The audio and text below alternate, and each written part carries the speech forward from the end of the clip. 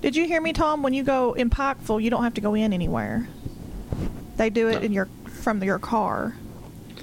I think they do it. A lot of places do it that way. I know UK's doing it.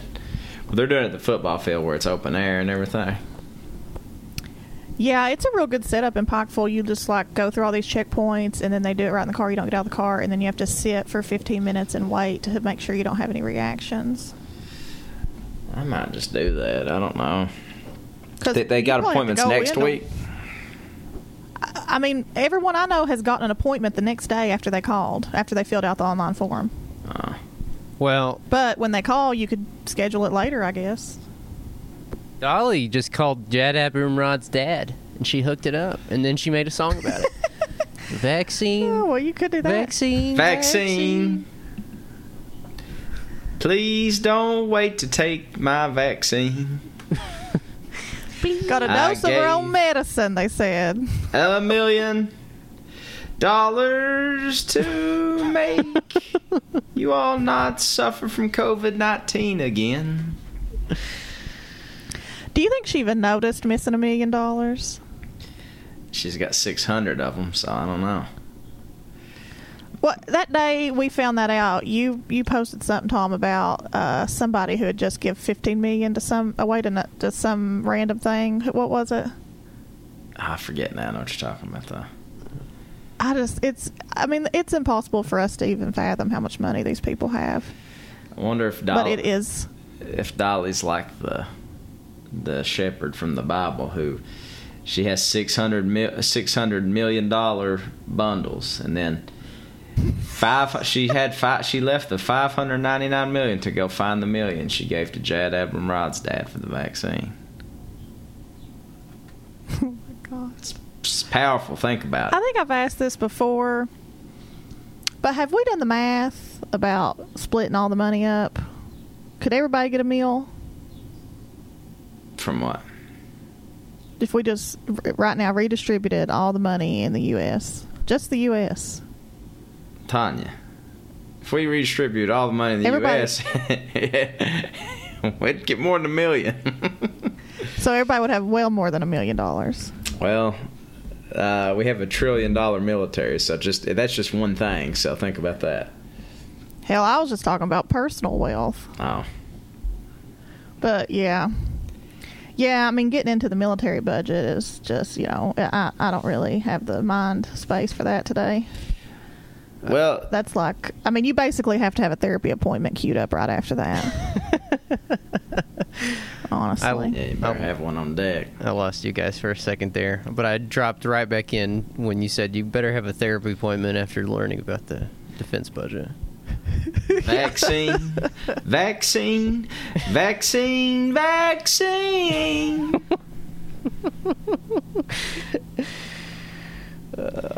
I know you want COVID-19. Don't you dare come my way, COVID-19. I have taken the vaccine. Anyway, what's going on in the world today? Well, mostly erosion. Yeah, the world's falling apart. I got to fully cement my ascension to old man status. I've gotten into spoon carving. Spoon carving, you say? Spoon carving, yeah. I want to be one of those guys that hangs out at folk festivals and craft festivals, and has interesting 30 spoons behind him and a goatee and ponytail, and wears extra large button-down shirts. So you basically want to be Terry? Yeah. That's OTR. That's my name, Terry. I guess it does work. And TR is already your initials. Uh-huh. Fuck. I hope we all end up really getting into the 60s, and then we just quit talking here in a year or two, and then we just see each other at Mountain Heritage Festival. Terrence has got a spoon carving booth. Tanya's making funnel cakes, and I'm working on the carnival rides as a carny. Excuse me. And I'm just like, didn't we go to school together or something? Yeah, we don't remember each other. Nah. I'll be running a tarot booth. Thank you very much. Well, whatever. I'll be the old witch. Maybe The two I'll have a aren't funnel- mutually funnel cake exclusive. going You too. can make funnel cakes No. and read tarot. You're right. I could do both. That'd probably be pretty lucrative business, honestly. Oh yeah. I'd look over at Terrence. I'd be drawing off a cigarette while I'm running the tilt-a-whirl, and I'd say, I think I know that fella from somewhere. He'll be smoking a cigarette through his trach because he's convinced himself, convinced a doctor that he needs to have his throat removed by then. They're like, sir, you don't have throat cancer. There's nothing wrong. Like, no, you don't understand. I just need it. I'm just trying to get out. I absolutely do. Just trying to get out ahead of it. No throat, can't have no cancer. Yeah, no throat. Can't have throat cancer. Oh, You know- man. You go to high school for 4 years, right? And then Some of us. so, Give or take a few. but you can run into someone you went to high school with like just 10 years later and not recognize them or remember them really. We've been doing this podcast for 4 years, so if we did just stop tomorrow, there is a possibility that in 20 years we really could just be like, I think I know them. I would forget But we Tanya's did- last name. Like Tucker. We did know we were friends for like 4 years before that we started the podcast too. That's true. Well, my mind's so warped anymore. It's true. I see people I went to school with, and I'm like, oh, that's... and it takes me a second to get their name, you know what I mean? Uh-huh.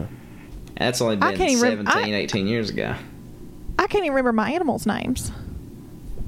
My mind is completely shot. If you get your brain removed, you can't get brain cancer. Just think about Can't it. get break-ins. I mean, I really am like my Mammal Dean in here yelling, Sassy, Ruby, Nala, trying to get the right name. Uh-huh. And sometimes I say Rudy. I don't even have a Rudy.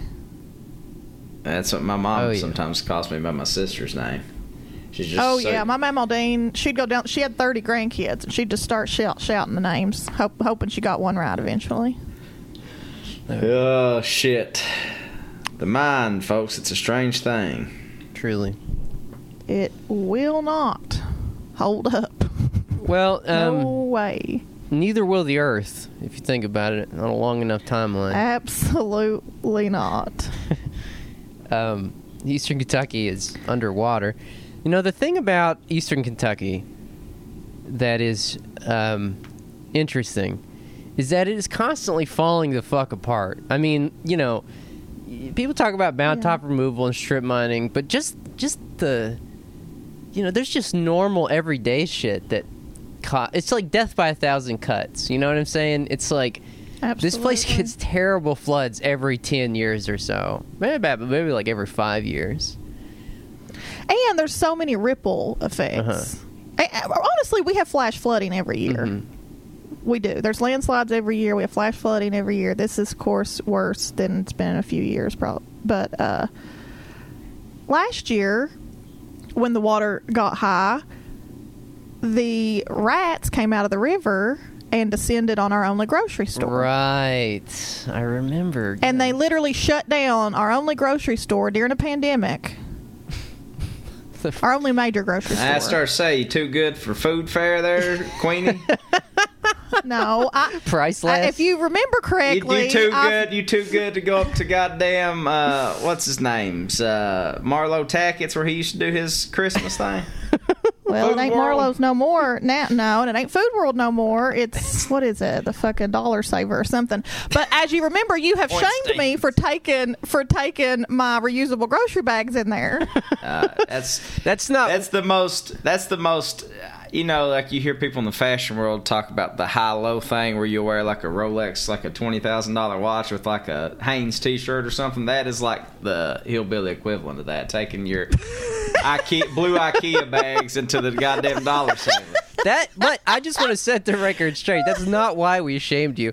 We shamed you because the person bagging the groceries did not have your correctly arrived upon set of politics, and so you made them work harder. That's why we shamed you. I did not. I did not make him work any harder. Tanya, friend of the working class, huh? Wow. The man took my reusable grocery bags and folded them and put them in a plastic bag because he thought that they were just like, he just swiped They got them. rules. I don't know what you're talking about. Anyway, they shut down Food City for 2 days because of a rat infestation. Yeah, the visual of just river rats crawling out of the river, just like, deformed and mutant, you know what I mean? Just. I kind of like the idea of them reclaiming their space. Yeah, I agree. You know what I mean? Like, here's the thing about... Here, I'm going to let y'all cue y'all in on a little something about the grotesqueries of life that you are not easily seen, but all of us have had vermin around us at all times throughout human history. Mm-hmm. In fact, both of you, including myself, I know myself because I've trapped them in my house, and I'm strictly catch and release when it comes to mice. I mean, I've detailed my own battles with mice on this very show about how they will get in my oven and piss and shit, and so when I heat the oven up, the whole house smells like piss. God dang. Somebody on Twitter was like every time I'm worried that I'm like this huge like freak hypochondriac. I always remember there's people out there worse than me, because this one guy on Twitter was like, there's a little something called hantavirus, man. You want to do that faster than you know. And like somebody was like, man, it's just a mouse. And they're like, oh, is it just a mouse that causes your respiratory system to shut down? And da-da-da-da. Then like I looked it up, of course, because my first impulse is, oh my God, I got to investigate this. Hantavirus affects like 1 in 70 million people, and there's never been a case in Kentucky. It's like usually like you get like 1 case a year in like Arizona or somewhere where like that specific mouse that carries it. But there's some poor bastard out there like me that thinks that hantavirus is just lurking around every corner. Every time, like everybody in the world has had a mouse in their house. Like if it was that serious, like everybody'd be dropping dead from hantavirus. Yeah. When I was a kid, my dad had a full-on infestation. I mean, at one point, this is so bad. Me and my sisters were literally chasing mice around my dad's house with a broom. Did you name them? No, and he was too drunk to care. He was just like, "Get him, girl." Get off. This is too dark. Oh shit! We used to have I used to live in the housing project, so we were no strangers to mice, but I had a cat that wouldn't kill them. It would just like show up with a live mouse in her jaws and just be like, hey, here, I found it. Brutal. I will say this. There are aspects of living here that are harder than living in the desert, but I don't want to hear anybody bitch about mice until you've put your foot in a shoe and a scorpion has been inside of it. Or I've done that. I've done that too, buddy. I've went out and start the car in the morning and have like 4 or 5 of them motherfuckers on in your car. Yeah. What do you do? Well, you knock them off into a Tupperware, into a piece of Tupperware. You burn your shoe, burn the car. They Set get it all on fire. They get everywhere. They'll be on your ceiling, but also there's tarantulas. There's a lot of shit out in the desert. That's I would there's take also mice over that. snakes here. I mean, one time my little nephew went into my mama's bathroom and there was a goddamn black snake in there about 8 feet long. Yeah, they'll climb up through the pipes sometimes. Oh yeah, just coiled up, chilling. And my little nephew was like, ah! Fucking pissed himself. God, it was a whole... I will say the snakes out west are a lot more polite than the snakes here, because a lot of them have rattlers, and so they'll let you know when you're in their territory, you know. They're a lot more dangerous, too. They're very much more Yeah. poisonous, for sure, but at least they give you a heads up, like, hey. There are rattlesnakes here, but I've never come up on one. I've seen one in my... Go up to Bad Branch. I've been to Bad Branch Well, dozens of times. I've never seen one up there. You've been dangerously close and didn't even know it. You think? I figured those signs were just to, like, you know, keep, just keep tourists off on the trail or something. Because I've never saw them or heard them. No, I've not seen them or heard them, but I know people that have reached back in there and like got them out and stuff. There is a... Jesus. You could make an argument that So Eastern Kentucky's economy was built on what was in the ground, coal. But you could make an argument that we reached a tipping point maybe like 20, 30 years ago to where the disastrous nature of the economy itself, or the environment itself, becomes a money-making thing. For example, Hal Rogers, the congressman, is known as the Prince of Pork, but most of his pork has been for flood control projects. And so if you live in an area that's constantly falling apart, then you get a lot of money for it, and you get contracts, and, good old boys get to, like, create 4 jobs in a community building flood walls. But another example is, speaking of Bad Branch, how those missionaries from Pennsylvania came down here, like 30 of them, and went up, tried to go up to High Rock in the middle of February and got stranded up there. And many of them got frostbite and got fucked up. And I remember the town for several weeks afterwards, people talking about how big the hospital bill was for that entire fiasco. Like, multiple people in Whitesburg ate off of that single hospital bill for months. Yeah, it's true. It's like a catastrophe economy. Yes. You know what I mean? Yeah. Whenever bad things happen, everybody eats. That's right. It's pretty fucked up. Well, honestly, that can bring us back full circle, because that incident with all them kids from out of town literally made the Boston Globe. Like, that story traveled all the way to Boston. Remember, Sylvia's dad sent it to her. Yeah, it's not often that people in the contiguous United States get frostbite. It doesn't happen very And yet, Not if- and yet, Especially in a climate that's like relatively mild compared to, like, say, Minnesota. Right. well, and also there's been I was trying to bring us back to the flooding, because no one even knows half the East Kentucky's underwater right now. But I will add that there became so much lore about it, because it was all about making fun of them. I mean, they literally maybe almost died, and every story I've heard is just making fun of them. I heard that they panicked so bad they burned their jackets. Oh, damn. Oh, my God. I feel pretty bad. I mean, I don't even know if it's true. I feel bad about that, too, but it's like, the funny thing about that is, if that happened to any of us, like I feel like we could find our way back to the trail. You know what I'm Exactly. saying? You just walk downhill, motherfucker. I have literally climbed out of a dark mountain twice, and it was horrifying. I was terrified, but I did it. You find a stream, something, you just head downhill. You just start following a stream, basically, and you will eventually come to civilization. Yeah. Daylight and dark, I've climbed out of many sticky situations through a creek. Yeah. If you can find water, you're good. You're straight. But, I mean, especially up there. But there was, like, do y'all remember around that time, there was, like, a never-ending stream of, like, bad things happened at Bad Branch. Imagine. Remember, like, people were following. I mean, I don't want to, like, be flippant with that either. You know what I mean? But, like, people were, like, getting fucked up there, man. It was like, Yeah, it's true. God. I mean, but I'd say that's the case with any, like, big waterfall, like, big attraction like that. That's not, in any other place, they would turn that into, like, a wild park, and it would be, like, around the clock surveillance, Right. Yeah.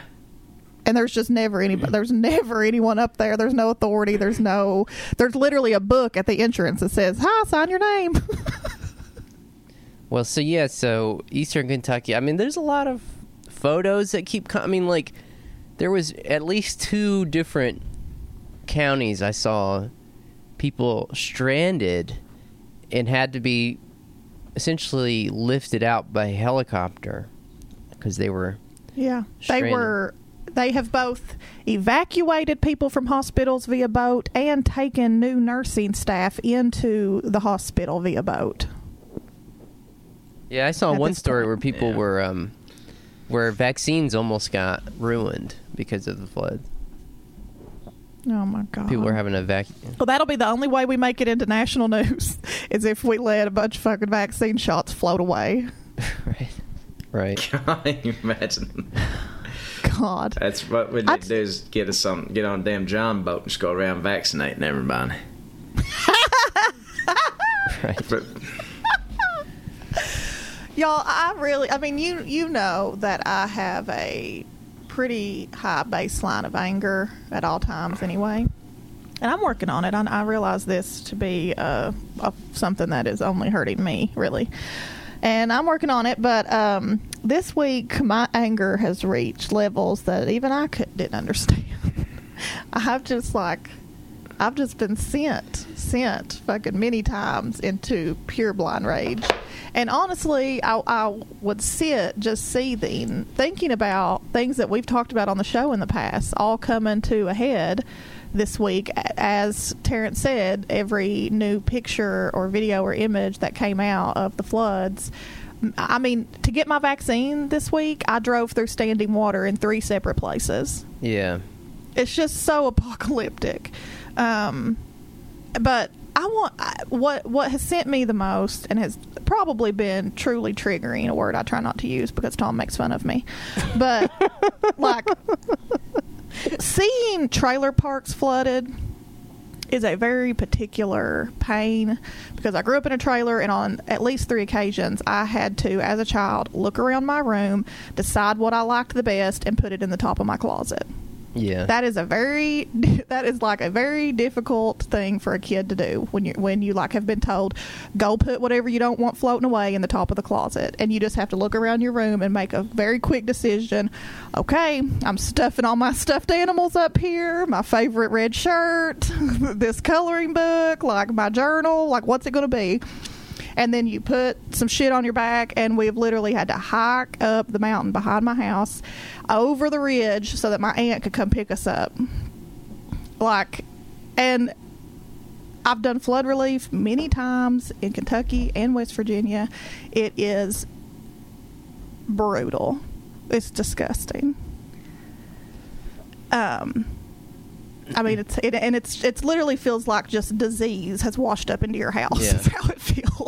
Like it's floodwaters are disgusting. They're so nasty. And to watch what we've talked about on the show before, what I have said before, is that trailer parks are almost always in floodplains. They always get it first. Yeah. And Right.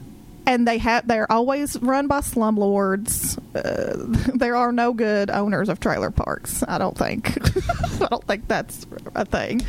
I mean, some parks, everyone owns their own house. Like my sister lived in one where everybody owned their own place, which is pretty good. But or the one in Malibu where all the celebrities live in, the really nice ones, drive golf carts around. Right. Yeah, maybe I'll live there one day. But just to see these trailer parks, and they're all, we've said this too, they're all called like Lakeview, Riverside, Waterfront, Right. because they're in literal fucking flood. Yeah, like places that can easily flood. Yeah, and it's just to like make it, it's just a marketing to like make it sound nice. I mean, we literally now have pictures of lakeside trailer park signs, almost covered in water. Well, there's a reason why, like, rich people live in high places, like literal high places. Like, Yeah. you always just, like in Hazard, they're all up at the highest place. In Jackson, they're all up in the highest place. So, I mean, that's literally why they started. I don't know when this started. Maybe you all do, but they started making their reclamation plans like upscale fucking gated communities on strip mines, and we're trying to literally turn all these strip mines, and there are some strip mines, Hazard is one, and they've tried to do that over at Raven Rock here in Letcher County, into literal gated rich communities. yeah, they have it, right? There's houses out on the golf course, yeah. Yeah, absolutely. And they almost all have problems with settlement underneath their house. Imagine that, yeah.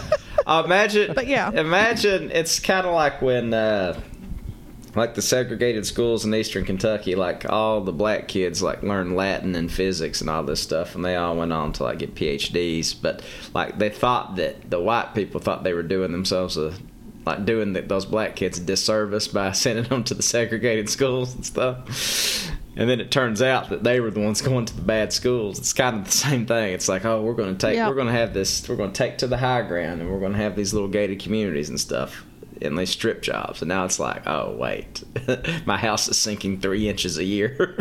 Right. Jesus fuck. So the other thing about rich people is oftentimes they're incredibly fucking stupid, which lends some credence to the idea that, like, you actually don't have to be very bright to amass a fortune. Oh. You just kind of have to be right one time. Yep. That's exactly right.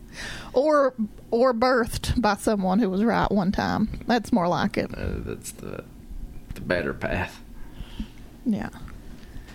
I don't know, y'all. I mean, do y'all remember the? I know you do. We just talked about it the other day. The episode about where we've talked about what people go to public meetings over, and it's almost always related to water. Yeah. People literally just want erosion control. That's the number one thing in Eastern Kentucky. If you had a comprehensive plan for erosion control, you'd rule for 1,000 years in Eastern Kentucky. And a friend messaged me after that episode and said, I think we're going to make buttons that say leftists against erosion. I mean, and now I wish we had. That is ultimately what local politics is. Fixing roads, installing culverts, and controlling erosion. Listen, I'm pro-gravel, I'm pro-culvert, and I'm anti-erosion. That's all you'd have to say, and you would effectively end the Friends of Coal era in one fell swoop. Oh, y'all, do you remember when Southwest Virginia flooded so bad about 10 years ago? I think it was maybe like 2009. Do y'all remember this? It was this bad, if not worse. Washed out a literal entire town.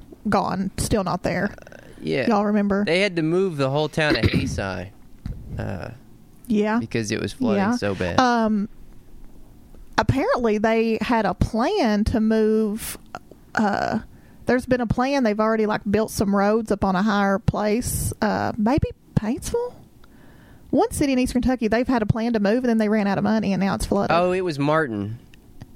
Martin, yeah, you're right. Yeah. Anyway, when I was doing flood relief in West Virginia back when that flooded so bad, I think it was 2009, but it was obviously that was a direct causation of the coal highway. They were building this King Coal Highway or whatever. Coalfields Expressway. And mining. Yeah, Coalfields Expressway. And they were mining along the route, whatever. And so they had just stripped so much land for this above all these places. And so it was very obvious why these people were flooded. And I shit you not, Massey went around and put signs in yards. They went and dropped off bottles of bleach and shit. And in order to accept the supplies they were giving, which didn't amount to a hill of beans, they put up signs in the yards that said thank you, Massey, for supporting our community. It's disgusting. Literally, I've got a picture somewhere. I'd have to go. I don't even know where I find a 10-year-old picture at this point, but literally flooded out houses with fucking campaign signs in the front yard thanking Massey. Just the worst people. It's just it's unfathomable. Yeah. So my rage has just reached unprecedented levels this week. Yeah, I mean, it's not natural that... I mean, the thing about floods is they're mostly man-made. I feel like... Maybe I'm wrong. Maybe some hydrologist or something like that listening to this could be like, you don't know anything what you're talking about. But because there are natural floods. I mean, sure. It's a reason why there's... Springtime in the mountains, you're going to have some flooding, generally. With the rains coming. But, things like mountaintop removal, coal mine, all this stuff, turn it into from, certain, inconvenience certain places, you know what I mean, into, a much bigger problem. And also, we, build all of our homes close to the river is, that's another thing, with the flat land. Well, we've the Kentucky River that goes through Whitesburg has been diverted. It's not in its original right plane or whatever. So I mean, and it's the same thing in Pikeville. I mean, they moved a whole goddamn mountain in Pikeville. It was the largest amount of land that had been moved since the Panama Canal. Yeah. Yeah. I mean, and there's some stat about the amount of fresh water in Kentucky. it's got the most freshwater waterways than any other state, with the exception of Alaska. Right. So They're the most mileage of freshwater waterways. the conditions are ripe, buddy. Yeah. They are ripe for goddamn disaster. Yeah. Well, so, there's we can put a link in the episode description that people can donate to if they want to donate to mutual aid and flood relief. Yeah. And I just want to point out that we are one in many of total catastrophes going on across the country. I told Terrence this yesterday. When I did yoga this week, I do yoga with a handful of other people on Zoom once a week, and the girl who leads it, a friend of mine, Leticia, lives in Houston, Texas. She just came off 2 weeks without power and water. And another girl, there was only 4 of us, and 3 of us are literally living in a dystopian novel. Another girl in the yoga, who's doing yoga is in Jackson, Mississippi. She ain't had water in weeks. Just absolute fuckery across the board here. Well, we've been failed. That's what it is. I mean, it's like, and we need to like even be more mad about that than we are. And I'm not talking about like us or like, people online or anything. I mean, like just people in general need to understand. It's like the conditions you face are not your fault. Like you are, like, you are sort of at the mercy of like the time and circumstances and place that you're born into, and like the leadership of that place. And that's like one of the great lies this country is like. One of the greatest tricks the devil ever pulled is making us believe that like personal responsibility is like the end all be all to like the results in life and all that kind of stuff. And it's like, that's just we know it's bullshit. You know what I mean? We know it's bullshit. Yeah. With a big old B. Yep.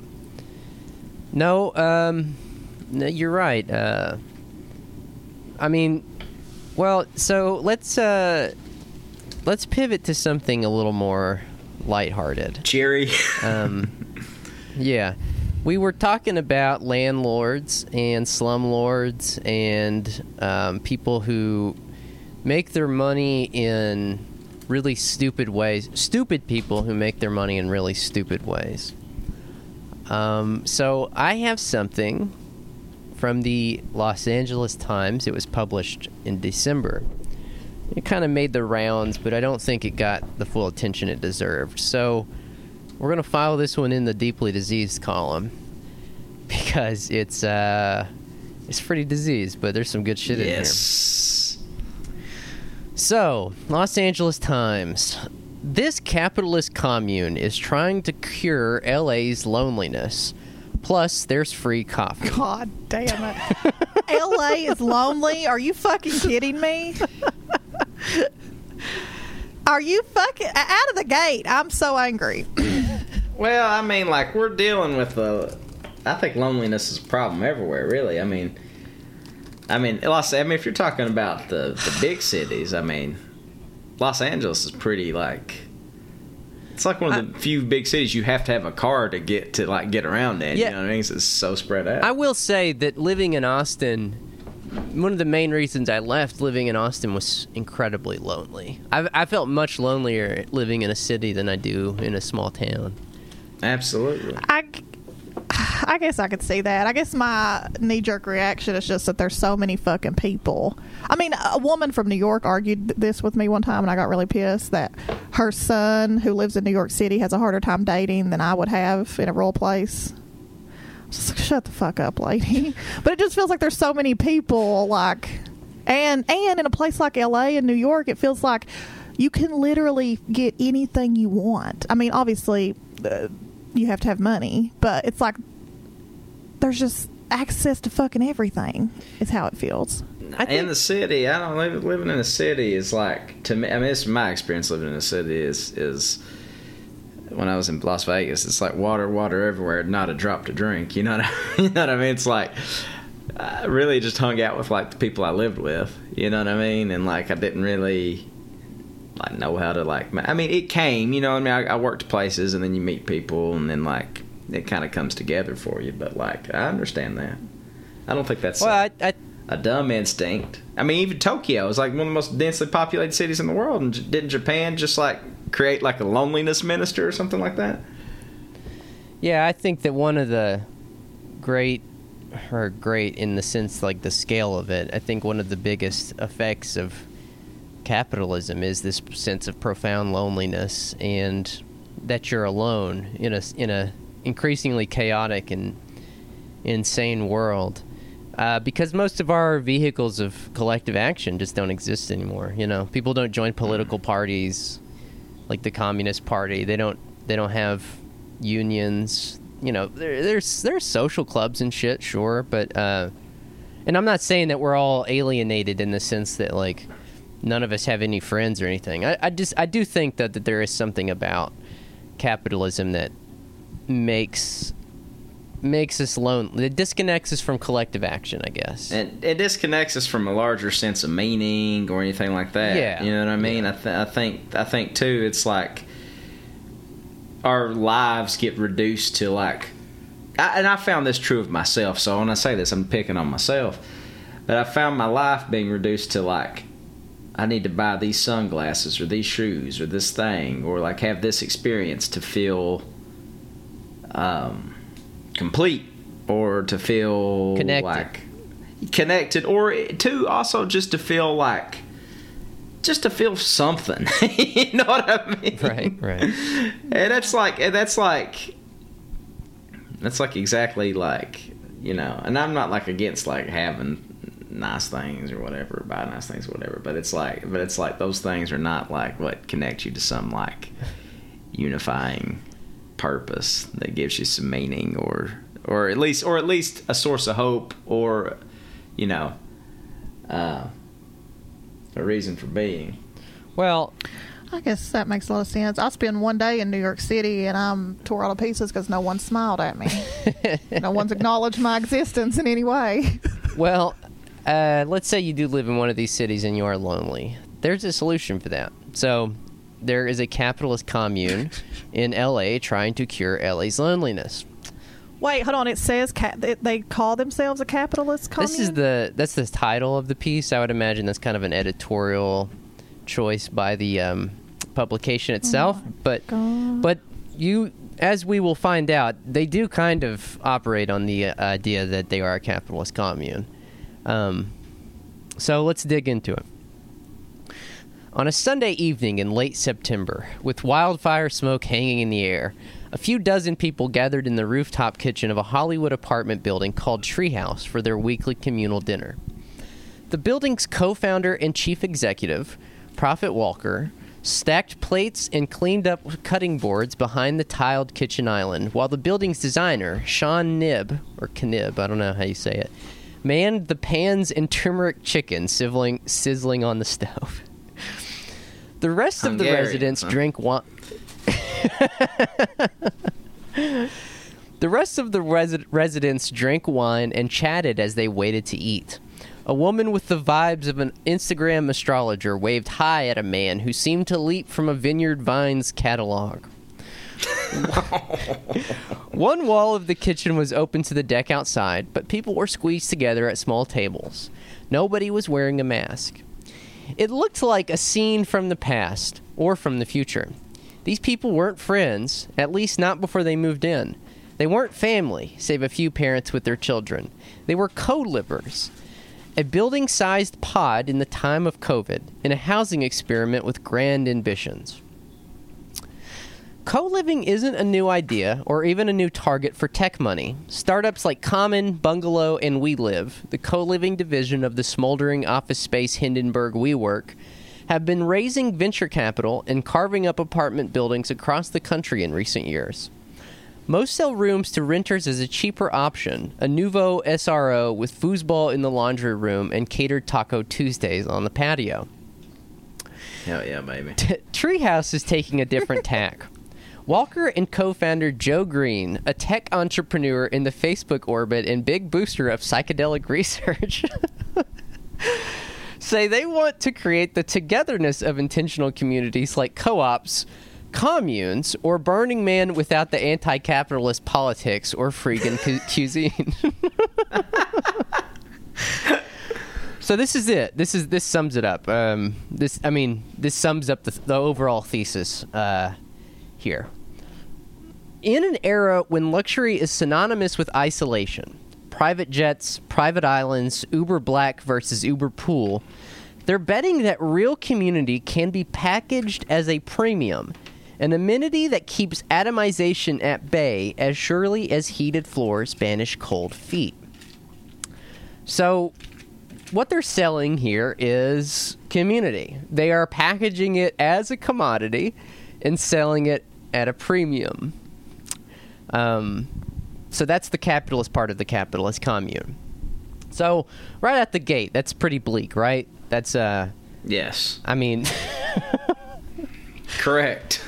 I mean, this feels strangely familiar to the workplace where you live and work in Sorry to Bother You. Right. It is kind of like go ahead. I didn't know this. I was listening to a internet radio show this morning. They were talking. One of the guys that hosts it was talking about.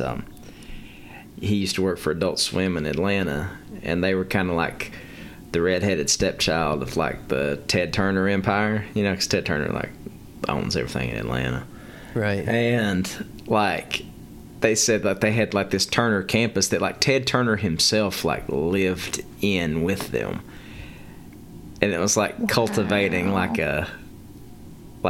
all of his like properties and everything had their offices there, like the Atlanta Braves. That is so weird. WCW wrestling before it folded and all that stuff. I mean, do you think it's because these people, once they reach the height of their careers, they do feel like they are profoundly lonely and they don't have anybody to really connect with? I mean, that is the case with one of these founders, as we will see. But of the founders of Treehouse, the capitalist commune. But I think that is partially why. I mean, extreme wealth breeds isolation just by the very nature of it. It is like you can't be a member of a community and also be exploiting most of the members of the community. It just doesn't work that way. And and think that you're going to engender some kind of goodwill. And it's like these people deserve our scorn, but we also have to engage the fact they are profoundly lonely. And like, if you want to talk class consciousness, there's nobody that's more class conscious than billionaires, than super wealthy people. You know what I mean? Like that. God damn, that's true. Yeah. All right, so let's get into the meat of how you would get into the Treehouse commune. Is it very exclusive? It's kind of exclusive, yeah. Rotating committees of residents determine which rental applicants get approved, and the process involves more checks of vibe than credit. Oh my God! They have checks and vibe checks. Vibe checks, baby. Professional vibe checker. Leases come with signed commitments to community values, and instead of simply showing up for scheduled events, residents are encouraged to create their own classes and shindigs for the rest of the building. So you have to sign a lease that essentially you agree to the community values. Only 10% of the units... This is great. This is a good line. Only 10% of the units are set aside as affordable for low-income tenants, but all are currently occupied by poets. Oh my! All of the low income are poets. This can't be real. Come on. Oh fuck! I lost it at that line. That's the rooms too are goddamn good. God, listen to how much one of these rooms costs. Go for it. I'm sorry. Go ahead. No, you go. I was just gonna say, like, it's funny that like in these people's minds, like, who are the poorest motherfuckers I know? Oh yes, these guys that like all of our friends that spent $200,000 to get a PhD in poetry. Right. Not like real people on the streets or anything like that. Or Right. even just working people. The rooms are pitched at the upper middle of the rental market in central LA, with rents starting at $1,715 a month, almost $2,000, plus a $210 fee to cover utilities, housekeeping, free coffee, and Sunday dinners, yoga classes, and other events. So we're talking $2,000 a month for, as you will see, they'll tell you what you're getting for your $2,000 a month. Specifically, they're pitched at people like Kimberly Archer. When Archer left Facebook for a high-ranking job at Snap in May, the 38-year-old marketing executive could have rented an upscale pad with ocean views or found a spot up in the hills. But she wanted to live with other people, pandemic be damned. Before leaving Oakland, she Googled co-living space. A few weeks later, she moved into one of Treehouse's units, really just a bedroom and a private bathroom. Oh my God. 2000. They don't even have kitchens? They share a kitchen. Oh, hell no. $2,000 a month for a bedroom and a bathroom and a shared kitchen with 4 other suite mates. God Oh damn. my God. Yeah, there has to be better ways than this. She shares a kitchen with 4 other suite mates and shares the common spaces of the building with the rest of Treehouse's 40-plus residents. There's the lobby cafe, laundry room / art studio, screening room / Japanese-themed bar, 2-story library curated by the resident librarian, and on the roof, a garden, a deck, the communal kitchen, and yes, a little treehouse wrapped around a 100-year-old olive tree shipped in from Sacramento. Oh my God. For $10,000 a month. You imagine paying $10,000 a month and having to share a kitchen? I can't even fathom seeing $10,000 in a month. Well, to This be fair, it's Jesus fuck. $2,000, but that's quite a bit. $2,000 a month. I mean, but what you're paying, $2,000. what you're paying for though is you're paying for the premium experience of having other people around. These people are profoundly lonely. It's just the story at the heart of this is ultimately very sad, in my opinion. It is. Listen, as a man that used to belong to a college fraternity, I'm no stranger to paying for your friends. But there is something profoundly sad about this, and like I don't know, I'm feeling weird feelings for people that we should disdain. I feel like, you know what I mean? I hate that. Well, some of them I do. Oh, you're feeling sorry for them. Some of them I do, but the owners I don't really have any sympathy. Oh for. no. Yeah, who cares? So this is the next section. The next section is called United by Loneliness. So Walker and Green, we met them earlier. These are the 2 that started the Treehouse Capitalist Commune. Walker and Green make an odd couple of utopian housing entrepreneurs. What brought them together was loneliness. Walker grew up in Watts, broke someone's jaw in a fight over a Discman, and went to Ironwood State Prison on an assault and robbery charge when he was 16. He got out and got into Loyola Marymount University, then worked on some of LA's splashiest real estate projects as a developer, attempting a run for state assembly in 2014. Green grew up in Santa Monica and went to Harvard, where he found himself sharing a dorm with Mark Zuckerberg. What? Oh, fuck. You buried the lead. And he's like very nostalgic about his time living with Mark, so he wanted to reproduce that. Oh, my God. Yeah, he declined a chance to quit school and go work at the social network Facebook, but managed to start a series of successful tech companies of his own. In 2013, he teamed up with Zuckerberg to start Forward.us, a lobbying shop that used tech money to push for immigration reform, among other issues. By the time Green and Walker met in 2016, both had reached similar conclusions. They had found success, but felt more alone than ever. I never experienced lack of community until I made money, Walker said. He's the one who grew up in Watts and went to prison. Growing up in Watts, he said, he felt like the child of everyone on the block. Prison, if anything, was an even more intense experience of closeness with his neighbors. After his run for office, he started thinking about how L.A. bred loneliness, the skyrocketing rents, the neighbors who never met, the way that markets and neighborhoods in the city segregate people by race, class, and interest. I mean, yeah, those are all true diagnoses. I'm not sure that the solution to them is a capitalist commune. Right, that's what I'm saying. It's like you've successfully diagnosed a lot of these ills, and yet the thing that you've went with is like, let's form a community dedicated to the ideology that perpetuates these things we hate. Right. But for Green, on the other hand, he's the one who went to Harvard and grew up in Santa Monica. For Green, loneliness struck when he was on a spiritual sabbatical following the self-described failure of his lobbying efforts. Oh. Alone with his thoughts, he realized he had been happier as a kid, first in his Santa Monica neighborhood with friends up and down the block, and then at Harvard's Kirkland House, where undergrads lived in separate rooms but shared common space. In 2016, mutual friends introduced the pair at the opening of Local. I don't know how you say that. A burger stand in Watts started by celebrity chefs with the mission of bringing healthier fast food to low-income neighborhoods. Walker had helped build the restaurant with a construction crew drawn from the neighborhood, and he says he was looking for a new project that captured the same feeling of building community and using physical space to actually do so.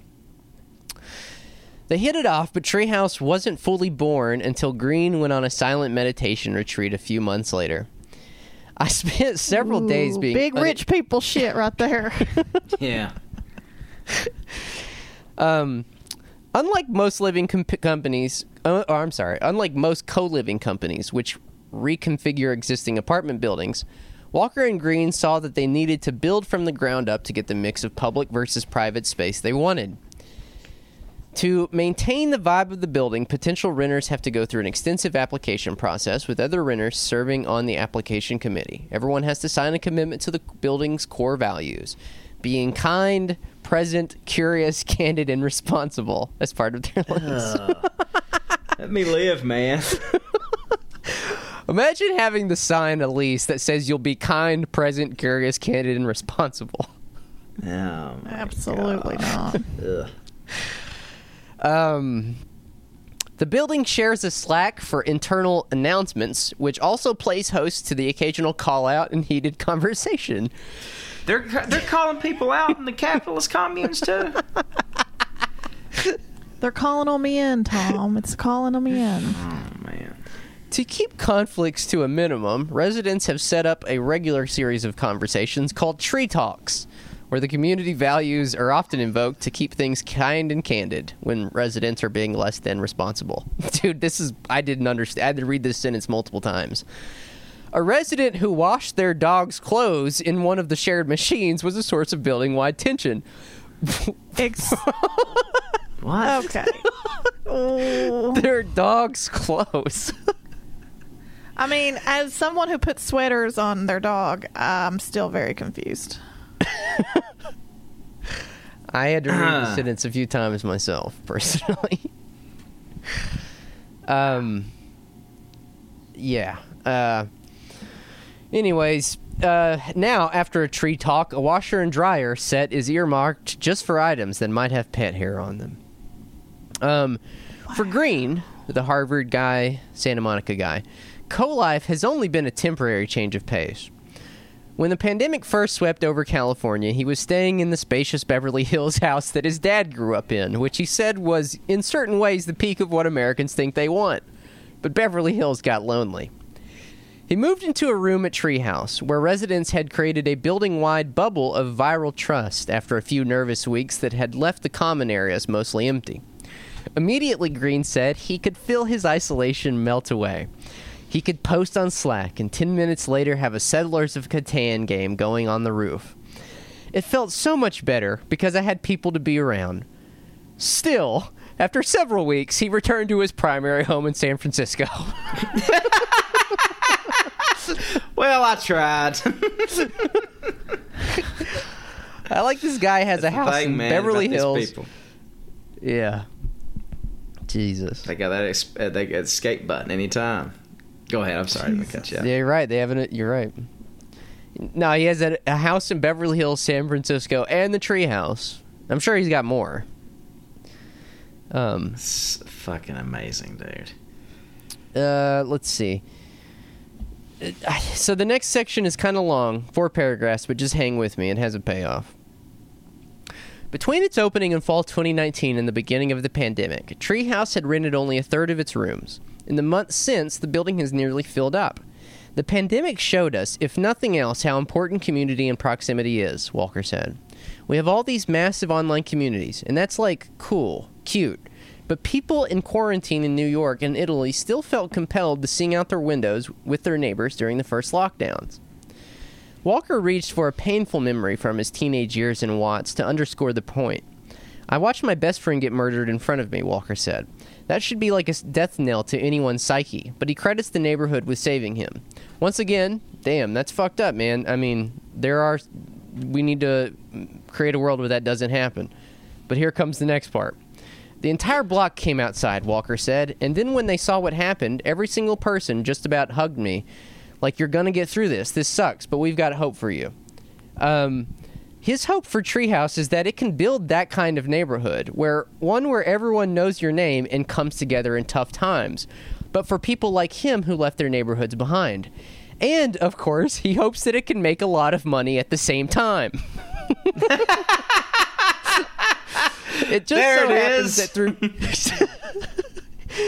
so happens that through density arbitrage, through a host of laws, through real estate financials, the Treehouse business model is an incredible investment, Walker said. But truly, we're trying to build a community. And that's it, everybody. I had to include that last part, even though it's not funny and quite sad. I had to include it because it just is a perfect demonstration of how the system does breed loneliness. It does destroy community. But there's always someone who is trying to make a profit off of that very dynamic, that very situation. You know what? That is true. It's like, I kind of had like I mean, I know this is like not treading any new ground or anything like that, but I was thinking about like the flooding in Eastern Kentucky last night and how like all these vultures of like the sort of just transition moment like have exploited people's misery to like the whole thing of Appalachian Harvest. It exists because of like people's misery. Yeah. You know what I mean? Right. They piggybacked on people's misery to get somebody else to pay for them a industrial sized greenhouse operation for the day. Like, it's under the guise of tomatoes and like all that bullshit, but really we know it's like they just want the infrastructure in place for when like cannabis is legalized here. You know what I mean? Exactly. And it's like that exists everywhere. Like, that's not a uniquely Appalachian thing or anything like that. There are people that are like trying to see, because capitalism teaches us it's okay to look at the world's problems, figure out what a solution to the problem is, and then like go innovate that and try to make some money off that. And because you have presumably alleviated somebody's problem, that is acceptable in that system. The problem with that is like if you're some like Uber dipshit, like, that's one thing, you know what I mean? Like it is fucked up. Like, your fucking cab driver's over, and you're basically creating like a solution to a problem that doesn't even exist to begin with. What you're trying to do is get from to and fro cheaper. You know what I mean? That's the issue. But like, there is a whole other, and that's slimy enough in itself. But there's a whole other layer when you're like literally exploiting people's loneliness and feelings of isolation and insecurity to pad your own pockets. There's a different, I don't know, there's just a different layer there to me than just like, oh, this is just like me innovating and fixing a problem. No, and to take it a step further, it breeds further loneliness and alienation. And more importantly, what it does is it reinforces your position in the system as an individual and pushes you away from collective solutions to political and social problems. And so if all of these problems can be fixed with technocratic, innovative solutions, then it means that we don't need politics. It means that we don't need class struggle. It just means that you have to have someone with political will, someone with a little bit of capital, and someone with a little bit of technocratic and technological expertise to solve the problems. And that just creates more and more problems. And so it gets worse and worse until before you know it, your entire fucking region is underwater because nobody could ever, just stop saying, well, just stop and say, maybe we shouldn't be doing this, Yeah, it's I've been thinking about that in relationship to like leadership and how I'm not pining for a return to yesteryear or anything like that, but like people like Lyndon B. Johnson, for example, or whoever, and I'm not praising LBJ, okay? Like I know the guy was a butcher too, and the whole situation Southeast Asia and all this stuff. But like there were politicians that pre-technocratic era like knew how to find power, leverage power, and knew how to engage in politics. Now, what that looks like varies from, leader to leader and whatever. Leaders now have abdicated that responsibility and put it on. Really, like when people are praising the market, they're really just praising like people like the guy that started this. And it's like an outsourcing of I only have ambition. I have no answers, no law of governing, no understanding of how to solve your problems or make your life better. But there are these algorithms and these minds behind them that do. And so they've like just sort of like outsourced their responsibility as leaders to these people. And you don't really have such thing as politics anymore. Like we're essentially being governed by like Instagram stores. Do you know what I'm saying though? Oh yeah. God. I think you're right. The example of the just transition is a perfect example. I mean, if you look at the just transition, the just transition at the end of the day was ultimately an alliance between environmentalists and I don't know what to call them. I've been writing this thing recently and I've been calling them diversificationists because I don't have any other word for them because they're just people that believe that the economy, back then they believed that the economy shouldn't just be coal mining and you had to diversify it and create these jobs that were like teaching miners how to code or program or whatever. But what that did, when you brought those two groups together, it completely neutralized their effectiveness to change things from a political angle. And it brought people into this world that was highly guarded, highly gate-kept, and shut democratic movement out of it. Because that wasn't the point. Since the war on poverty ended, it has just, in all of these places, it has just been more and more movement away from getting people together because that's what happened in the war on poverty. They brought people together to start sharing their grievances, and it soon, it had the negative effect of what they intended. And you had people protesting and demanding better lives and better situations. And ever since that happened, they're like, we cannot do that anymore. We have to have solutions that shut people out of democratic cooperation and political action and instead slot them into these individualized roles within, expert-driven, tech hubs and in these other areas. Yeah. I don't know. This is a perfect example of that to me. It's just like, you're right. It's capitalizing on a problem that exists, and offering a solution that is similar to the problem, but is tweaked enough to make it look like it's a solution. But it's not. Yeah. It's you're right. It's like the whole just transition movement is like, it's like the arch example of all that. I don't know, man. I got in such a bad way last night thinking about like, I don't know, the Brooke Smiths of the world and all these like sort of like Louisville gentrifiers that like made their fortunes in like surety bonds in eastern Kentucky in the coal mines, and now have like gone back under the guise of like oh, we're gonna, I've made my life, my fortune, my career off this place, and I feel like that I've, need to give something back. And then what do they do in the end? Is they just like get in on where the federal money's at, get in on where like the venture capital money is at, in terms of like the appearance of doing good in a place, and then they go to where it can work,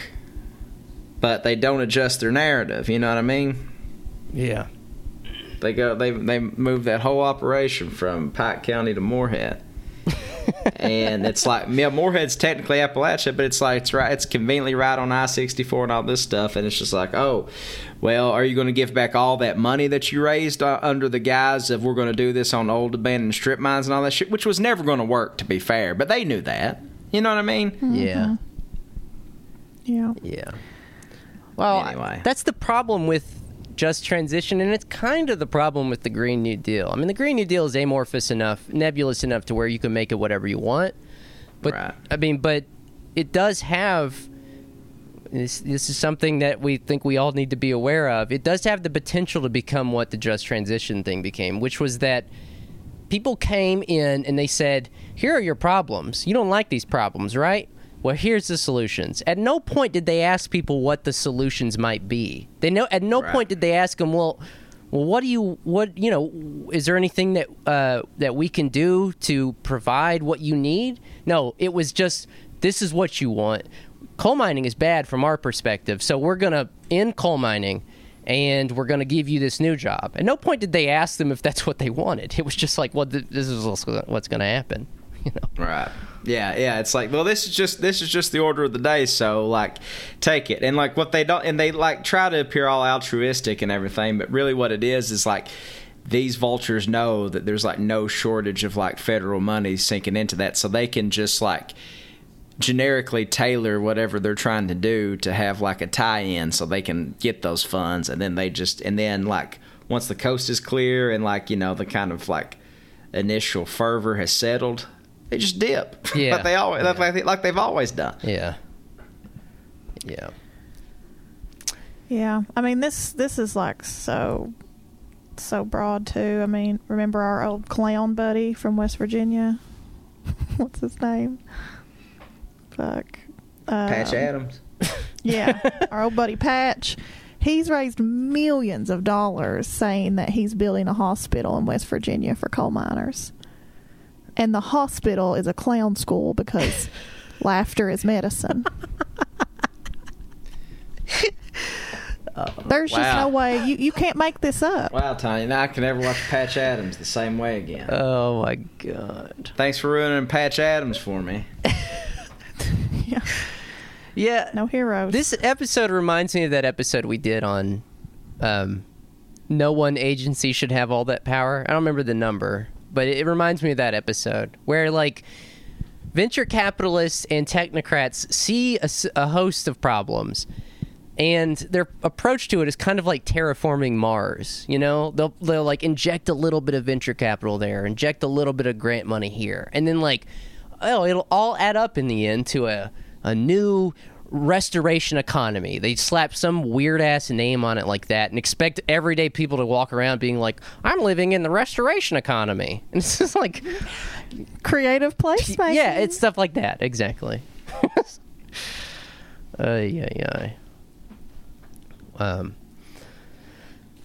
Well, anything else to say about the treehouse capitalist commune / Eastern Kentucky is falling apart?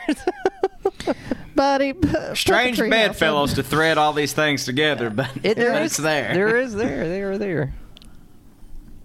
Yeah, I mean, it's only a matter of time before it's all underwater. Well, it's only a matter of time before like JD Vance or the other venture capitalists start saying like, well, we got to start doing something about this flood issue. We got to start doing something about these flood problems. Yeah, we're about to get a technocratic solution. Yeah, what they're gonna start doing. They're gonna start underground tunnels, baby. underground tunnels. They're gonna start retrofitting trailer homes into like boats. So be like, so your boat will just float downstream, and so if you get swept away, my God. you can just houseboats. Fucking houseboats. like, oh, you used to live in the 41858 zip code in Whitesburg. Well, now you live in Hazard. There's nothing wrong with that. Oh my God, that actually sounds kind of cool. That would be kind of tight. Yeah. Shit. Oh, shit. I would kind of like to live in a houseboat. Oh, I've literally thought about buying a houseboat on North Lake. Mm-hmm. Absolutely, I would. I just don't know how I have dogs. What do you do about your dogs when you live in a houseboat? You bring them with you. Take them up on the dock and walk them over to some grass and take them out. When at potty time, you just gotta go load up in the boat. There you go. There you go. Well, gang, I've got to run, but hope you enjoyed the episode this week. We're over time. Terrence loves to just drop all the worst possible things on us and then say, well, gotta go eat lunch, guys. That is I got to go eat lunch today. I'm with him on this one. that is very not true, Tanya. You know what? I feel like most of the time, every time someone accuses us of being black-pilled, it's usually they accuse me of doing it. But if you look back at the vast majority of episodes, it's usually Tommy. It's usually the most like fucking off. I'm usually the one that has some way to tie it together in a poignant, inspiring way. Well, I'm not by nature. Do what? We crossed at some point. Yeah, we did. We crossed at some point. I was very optimistic at one point in my life, and that's over. That's gone. Yeah, that's gone. I'm neither optimistic nor pessimistic. But I just maybe quite haven't figured out how to do a podcast without...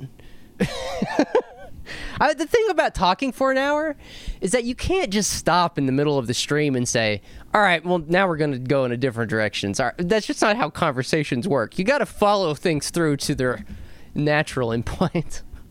Yeah. Oh, man. Yeah, I don't know. That's it. You do a good job steering this ship, Terrence. Thanks. Right over the floodwaters. That's right. Well, if you would like to donate to flood relief, like I said, we'll put a link in the episode description. If you would like to donate to our Patreon, you can go to Patreon, patreon.com/TrailBillyWorkersParty and sign up there. We've had some good episodes on there recently that I recommend you go check out. Oh, we had a new segment on the Patreon recently. So if you're interested, if you're curious, if you're kind, present, and curious, like the Treehouse residents, go sign up for the Patreon. That's the takeaway from all this. See, we were just we were doing the same thing this guy is. We're trying to make money. That's right. Off your curiosity. Off your curiosity and loneliness. That's correct. So anyways, go to the Patreon. Thanks for listening this week, and we will see you over at the Patreon in a few days. So have a good rest of the week. We'll see you later. See you, friends. Bye.